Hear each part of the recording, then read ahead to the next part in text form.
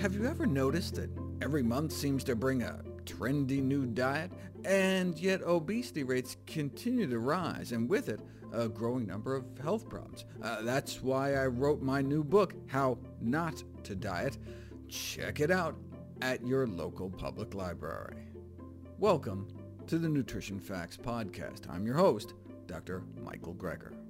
Today we feature part 3 of our series on fasting, starting with the question, is fasting beneficial for weight loss? Let's find out. Fasting obviously causes consistent, dramatic weight loss, but how do fasted individuals do long-term? Some research groups reported extremely disappointing results. Here's what they saw. Average subjects started out at about 270 pounds, and in the 6 months before the fast continued to gain weight, as obese persons tend to do. Then after 24 days of what they called inpatient starvation, a dramatic 27-pound weight loss. Then what do you think happened? They gained it all back, and more. In another study with follow-ups ranging up to 50 months, only 4 out of 25 so-called super-obese patients achieved even partial sustained success. Based on these kinds of data, some investigators concluded that complete starvation is of no value in the long-term treatment of obese patients.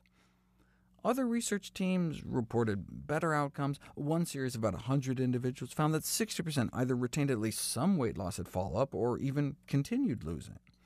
The follow-up periods varied from 1 to 32 months, with no breakdown as to who fasted how long, though making the data hard to interpret. 1 year after fasting 62 patients down 16 pounds in 10 days in another study, 40% retained at least 7 pounds of that weight loss. Put 6 such studies together, and hundreds of obese subjects fasted for an average of 44 days, lost an average of 52 pounds, and around 1 or 2 years later, 40% retained at least some of that weight loss. So most gained all their weight back, but 40% is extraordinary for a weight loss study. Follow 100 obese individuals getting treated at a weight loss clinic with a standard, low-calorie diet, and researchers found only 1 out of 100 lost more than 40 pounds, only about 1 in 10 even lost 20 pounds, with the overall successful weight maintenance at only 2 patients over 2 years. That's why having a control group is so important. What may look like a general failure may actually be a relative success compared to more traditional weight loss techniques. Researchers new to the field may find it clearly disappointing that a year later 2/3 were failures, with more than a third regaining all their weight they had initially lost, but 12% were labeled successes, maintaining 59 pounds of weight loss 2 years later. They lost massive amounts of excess weight and kept it off. In a direct comparison of different weight loss approaches at the same clinic, 5 years after initiating a conventional low-calorie approach, only about 1 in 5 was down 20 pounds, compared to nearly half in the group who instead had undergone a few weeks of fasting years previously. By year 7, most of those instructed on daily caloric restriction were back to or had exceeded their original weight, but that was only true of about 1 in 10 of the fasted group. In an influential paper in the New England Journal of Medicine on 7 myths about obesity, fallacy number 3 was that large, rapid weight loss is associated with poorer long-term weight loss outcomes as compared with slow, gradual weight loss. In reality, the opposite is true. The hare may end up skinnier than the turtle. Researchers set up a study comparing the sustainability of weight loss at 3 different speeds: 6 days of fasting versus 3 weeks of a very low-calorie diet, 600 calories a day, or 6 weeks of a low-calorie diet, 1,200 calories a day. The question is, what happened a year later? A year later, the fasting group was the only one that sustained a significant loss of weight. That was just 1 year, though. How about 9 years later? This is the largest, longest follow-up study I could find. At least some of the fast-induced weight losses were maintained a year later by the great majority. A year later, 90% remained lighter than they started out. But then 2 years later, 3 years, 4 years, 7 years, and by 9 years later, that number dropped to fewer than 1 in 10. By then, almost everyone had regained the weight they had initially fasted away. Many patients reported they thought the temporary loss was worth it, though. As a group, they lost an average about 60 pounds. They described improved health and quality of life, claiming re-employment was facilitated and earnings increased during that period of time. But the fasting didn't appear to result in any permanent change in eating habits for the vast majority. The small minority for which fasting led to sustainable weight loss all admit to a radical change in previous eating habits. Fasting only works long-term if it can act as a jumpstart to a healthier diet. In a retrospective long-term comparison of weight reduction after an inpatient stay at a naturopathic center, those who were fasted lost more weight at the time, but at around 7 years were back to the same weight. No surprise, since they reported returning to the same diet they were on before. Those who were instead placed on a healthier, more whole-food plant-based diet were more likely to make persistent changes in their diet, and 7 years later were lighter than when they started. Why can't you have it both ways, though? You could use fasting to kickstart a big drop and then start a healthier diet. The problem is that big drop is largely illusory. Fasting for a week or two can cause more weight loss than calorie restriction, but paradoxically it may actually lead to less loss of body fat. Wait, how can eating fewer calories lead to less fat loss? Because during fasting, your body starts cannibalizing itself and burning more of your own protein for fuel.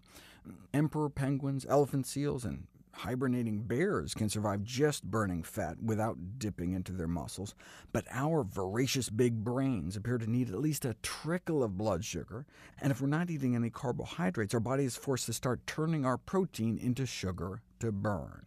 Even just a few grams of carbs, like people who add honey to their water when they fast, can cut protein loss up to 50%. What about adding exercise to prevent loss of lean tissues during a fast? It may make it worse. At rest, most of your heart and muscle energy needs can be met with fat. But if you start exercising, they start grabbing some of the blood sugar meant for your brain, and your body may have to break down even more protein.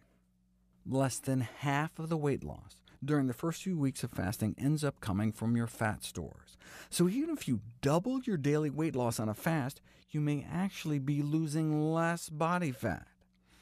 An NIH-funded study placed obese individuals on an 800-calorie-a-day diet for 2 weeks, and they steadily lost about a pound of body fat a day. Then they switched them to about 2 weeks of 0 calories, and they started losing more protein and water, but on average only lost a few ounces of fat a day. When they were subsequently switched back to the initial 800 calories a day for a week, they rapidly replaced the protein and water, and so the scale registered their weight going up. But their body fat loss accelerated back to the approximate pound a day. The scale made it look as though they were doing better when they were completely fasting, but the reality is that they were doing worse. So during the 5-week experiment, they would have lost even more body fat sticking to their calorie-restricted diet than completely stopping eating in the middle. They would have lost more body fat eating more calories. Fasting for a week or two can interfere with the loss of body fat rather than accelerate it. Here's a good question. Is fasting for weight loss safe? Here are some answers. Although fasting for a week or two can actually interfere with the loss of body fat, eventually, after the 3rd week of fasting, fat loss starts to overtake the loss of lean body mass in obese individuals. But is it safe to go that long without food? Proponents speak of fasting as a cleansing process, but some of what you're purging from your body are essential vitamins and minerals. Heavy enough people can go up to 382 days without calories, but no one can go even a fraction of that long without vitamins. Scurvy, for example, is diagnosable within as few as 4 weeks without any vitamin C.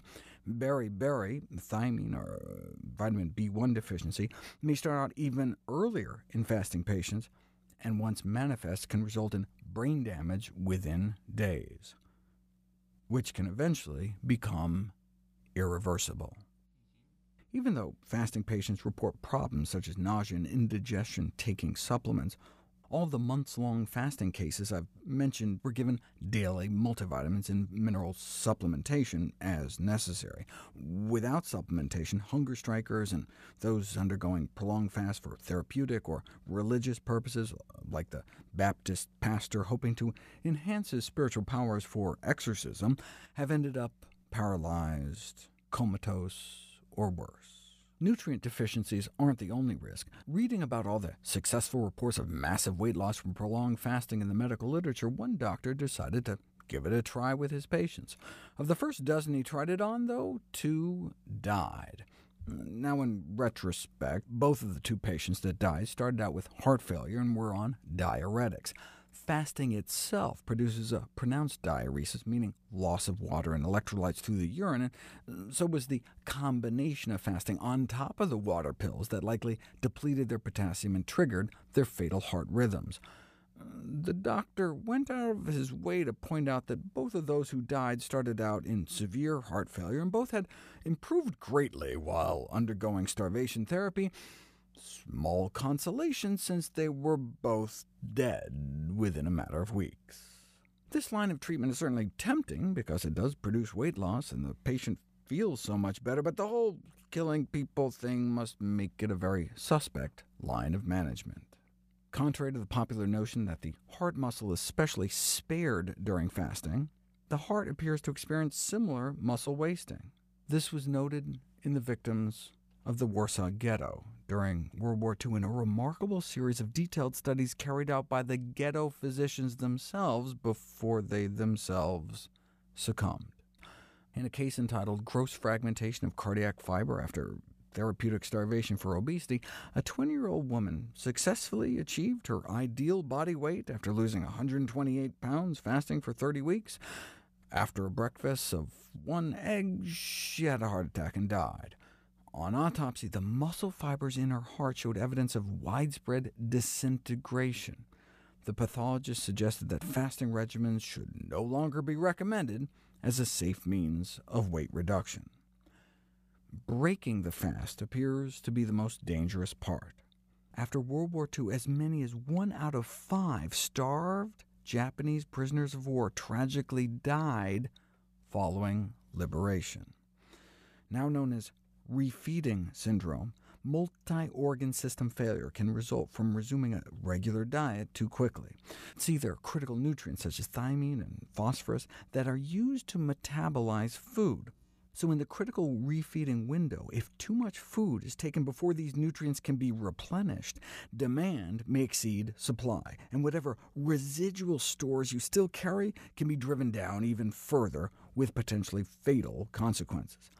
That's why rescue workers are taught to always give thiamine before food to victims who had been trapped or otherwise unable to eat.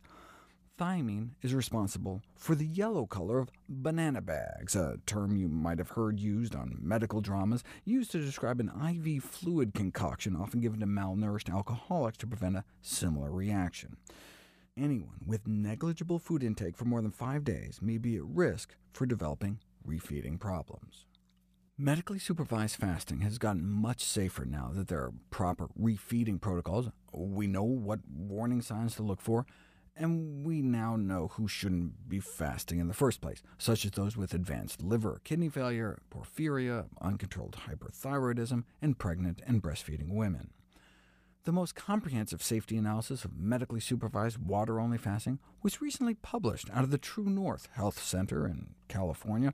Out of 768 visits to their facility for fasts up to 41 days, were there any adverse events?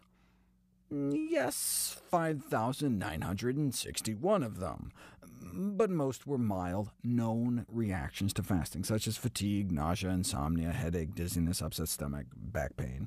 They report only 2 serious events and no fatalities. Fasting longer than 24 hours, and particularly 3 or more days, should only be done under the supervision of a physician, and preferably in a live-in clinic. In other words, don't try this at home. This is not just legalistic mumbo-jumbo. For example, normally, your kidneys dive into sodium conservation mode during fasting. But should that response break down, you could rapidly develop an electrolyte abnormality that may only manifest with nonspecific symptoms like fatigue or dizziness, which could easily be dismissed until it's too late. The risks of any therapy must be premised on the severity of the disease. The consequences of obesity are considered so serious that effective therapies could have considerable acceptable toxicity. For example, many consider major surgery for obesity to be a justifiable risk. But the key word is effective. Therapeutic fasting for obesity has been largely abandoned by the medical community, not only because of its uncertain safety profile, but its questionable short-term and long-term efficacy. Remember, for a fast that only lasts a week or two, you might be able to lose as much body fat or even more on a low-calorie diet than a no-calorie diet. Finally today, we put alternate day intermittent fasting to the test. Rather than cutting calories day in and day out, what if you instead just ate as much as you wanted every other day, or for only a few hours a day, or fasted 2 days a week, or 5 days a month? These are all examples of intermittent fasting regimens. That may even be the way we were built. 3 meals a day may be a relatively novel behavior for our species. For millennia, our ancestors may have only consumed only 1 large meal a day, or went several days at a time without food. Intermittent fasting is often presented as a means of stressing your body in a good way. There's a concept in biology called hormesis, which can be thought of as the that which doesn't kill you makes you stronger principle. Exercise is the classic example where you put stress on your heart and muscles, and as long as there's sufficient recovery time, you are all the healthier for it. Is that the case with intermittent fasting? Mark Twain thought it was. A little starvation can do more for the average sick man than can the best medicines and the best doctors. Not just a restricted diet, but total abstention from food for 1 or 2 days. But Twain also said, many a small thing has been made large by the right kind of advertising. Is the craze over intermittent fasting just hype? Many diet fads have their roots in legitimate science, but over time, facts can get distorted, benefits exaggerated, and risks downplayed. In other words, science takes a backseat to marketing. At the same time, you don't want to lose out on any potential benefit by dismissing something out of hand based on the absurdist claims of overzealous promoters. You don't want to throw the baby out with the baby fat. Religious fasting is the most studied form of intermittent fasting, specifically Ramadan, a month-long period in which devout Muslims abstain from food and drink from sunrise to sunset. The effects are complicated by a change in sleeping patterns and also thirst. The same dehydration issues arises with Yom Kippur, when observant Jews stop eating and drinking for about 25 hours. The most studied form of intermittent fasting that deals only with food restriction is alternate day fasting, which involves eating every other day, alternating with days consuming little or no calories. At rest, we burn about a 50-50 mix of carbs and fat, but we usually run out of our glycogen, or our carbohydrate stores, within 12 and 36 hours of stopping eating. At that point, our body has to shift to rely more on our fat stores. This metabolic switch may help explain why the greatest rate of breakdown and burning of fat over a 3-day fast happens between the hours of 18 and 24 of the 72-hour period. The hope is to reap some of the benefits of taking a break from eating without the risks of prolonged fasting. One of the potential benefits of alternate day fasting over chronic calorie restriction is that you get regular breaks from feeling constant hunger. But might people become so famished on their fasting day that they turn the next into a feasting day and overeat? If you ate more than twice as much as you normally would, then that presumably would defeat the whole point of alternate day fasting. Mice fed every other day don't lose weight. They just eat roughly twice as much in one day that non-fasted mice would regularly eat in 2. That is not, however, what happens in people. Randomized to fast from 8 p.m. the night before to 8 a.m. the next day, fasting for 36 hours only led to people eating an average of 20% more the day after they broke the fast compared to a control group that didn't fast at all. That would leave them with a large calorie deficit, equivalent to a daily calorie restriction of nearly 1,000 calories a day.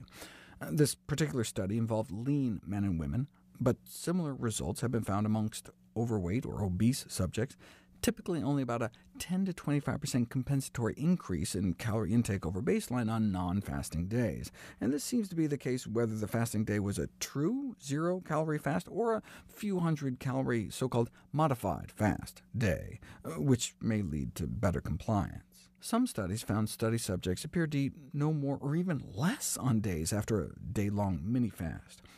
Even within studies, great variability is reported. In a 24-hour fasting study where folks ate an early dinner and then had a late dinner the next day after skipping breakfast and lunch, the degree of compensation at the second dinner ranged from 7% to 110%. This means some got so hungry by the time supper rolled around that they ate more than 24 hours worth of calories in a single meal. The researchers suggested that perhaps people first try test fasts to see how much their hunger and subsequent intake ramps up before considering an intermittent fasting regimen. Hunger levels can change over time, though, dissipating as your body habituates to the new normal. In an 8-week study in which obese subjects were restricted to about 500 calories every other day, after approximately 2 weeks, they reportedly started feeling very little hunger on their slashed calorie days. This no doubt helped them lose about a dozen pounds on average over the duration of the study, but there was no control group with which to compare. A similar study with a control group found a similar amount of weight loss, about 10 pounds over 12 weeks in a group of normal weight, meaning overweight on average, individuals. For these modified regimens, where people are getting prescribed 500 calories on their quote-unquote fasting days, researchers found that from a weight loss perspective, it did not appear to matter whether those calories are divided up throughout the day or eaten in a single meal.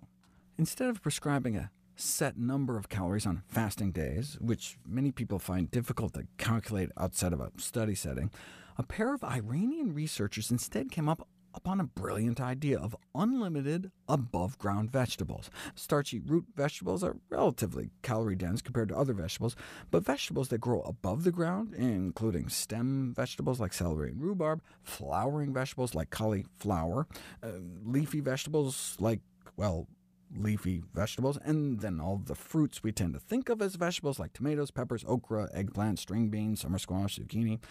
So instead of just prescribing a certain number of calories for their fasting days, subjects alternated between their regular diet and helping themselves every other day to an all-you-can-eat above-ground vegetable feast, along with naturally non-caloric beverages like green tea or black coffee.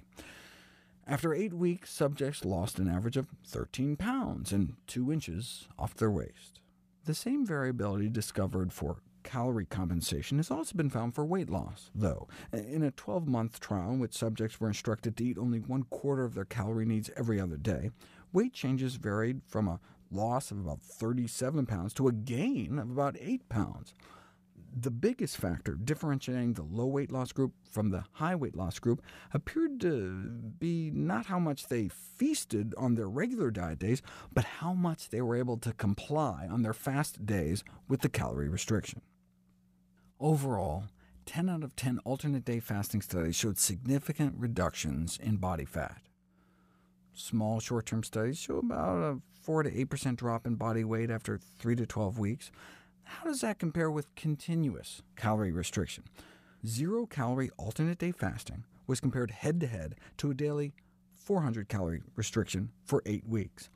Both groups lost the same amount of weight, about 17 pounds, and in the follow-up check-in 6 months later, after the trial ended, both groups had maintained a similar degree of weight loss, still both down about a dozen pounds. The hope that intermittent fasting would somehow avoid the metabolic adaptations that slow weight loss or improve compliance don't seem to have materialized. The same compensatory reactions in terms of increased appetite and a slower metabolism plague both continuous and intermittent caloric restriction, and the largest, longest trial of alternate-day fasting found that may even be less sustainable than more traditional approaches. By the end of the year, the dropout rate of the alternate-day fasting group was 38%, compared to 29% in the continuous calorie restriction group. We would love it if you could share with us your stories about reinventing your health through evidence-based nutrition. Go to nutritionfacts.org/testimonials. We may share it on our social media to help inspire others. See any graphs, charts, graphics, images, or studies mentioned here, please go to the Nutrition Facts podcast landing page. There you'll find all the detailed information you need, plus links to all the sources we cite for each of these topics. For recipes, check out my How Not to Die cookbook. It's beautifully designed with more than 100 recipes for delicious and nutritious meals, and all proceeds I receive from the sales of my books goes to charity. NutritionFacts.org is a nonprofit, science-based public service where you can sign up for free daily updates on the latest in nutrition research via bite-sized videos and articles. Everything on the website is free. There's no ads, no corporate sponsorship. It's strictly non-commercial. I'm not selling anything. I just put it up as a public service, as a labor of love, as a tribute to my grandmother, whose own life was saved with evidence-based nutrition. Thanks for listening to Nutrition Facts. I'm your host, Dr. Michael Greger.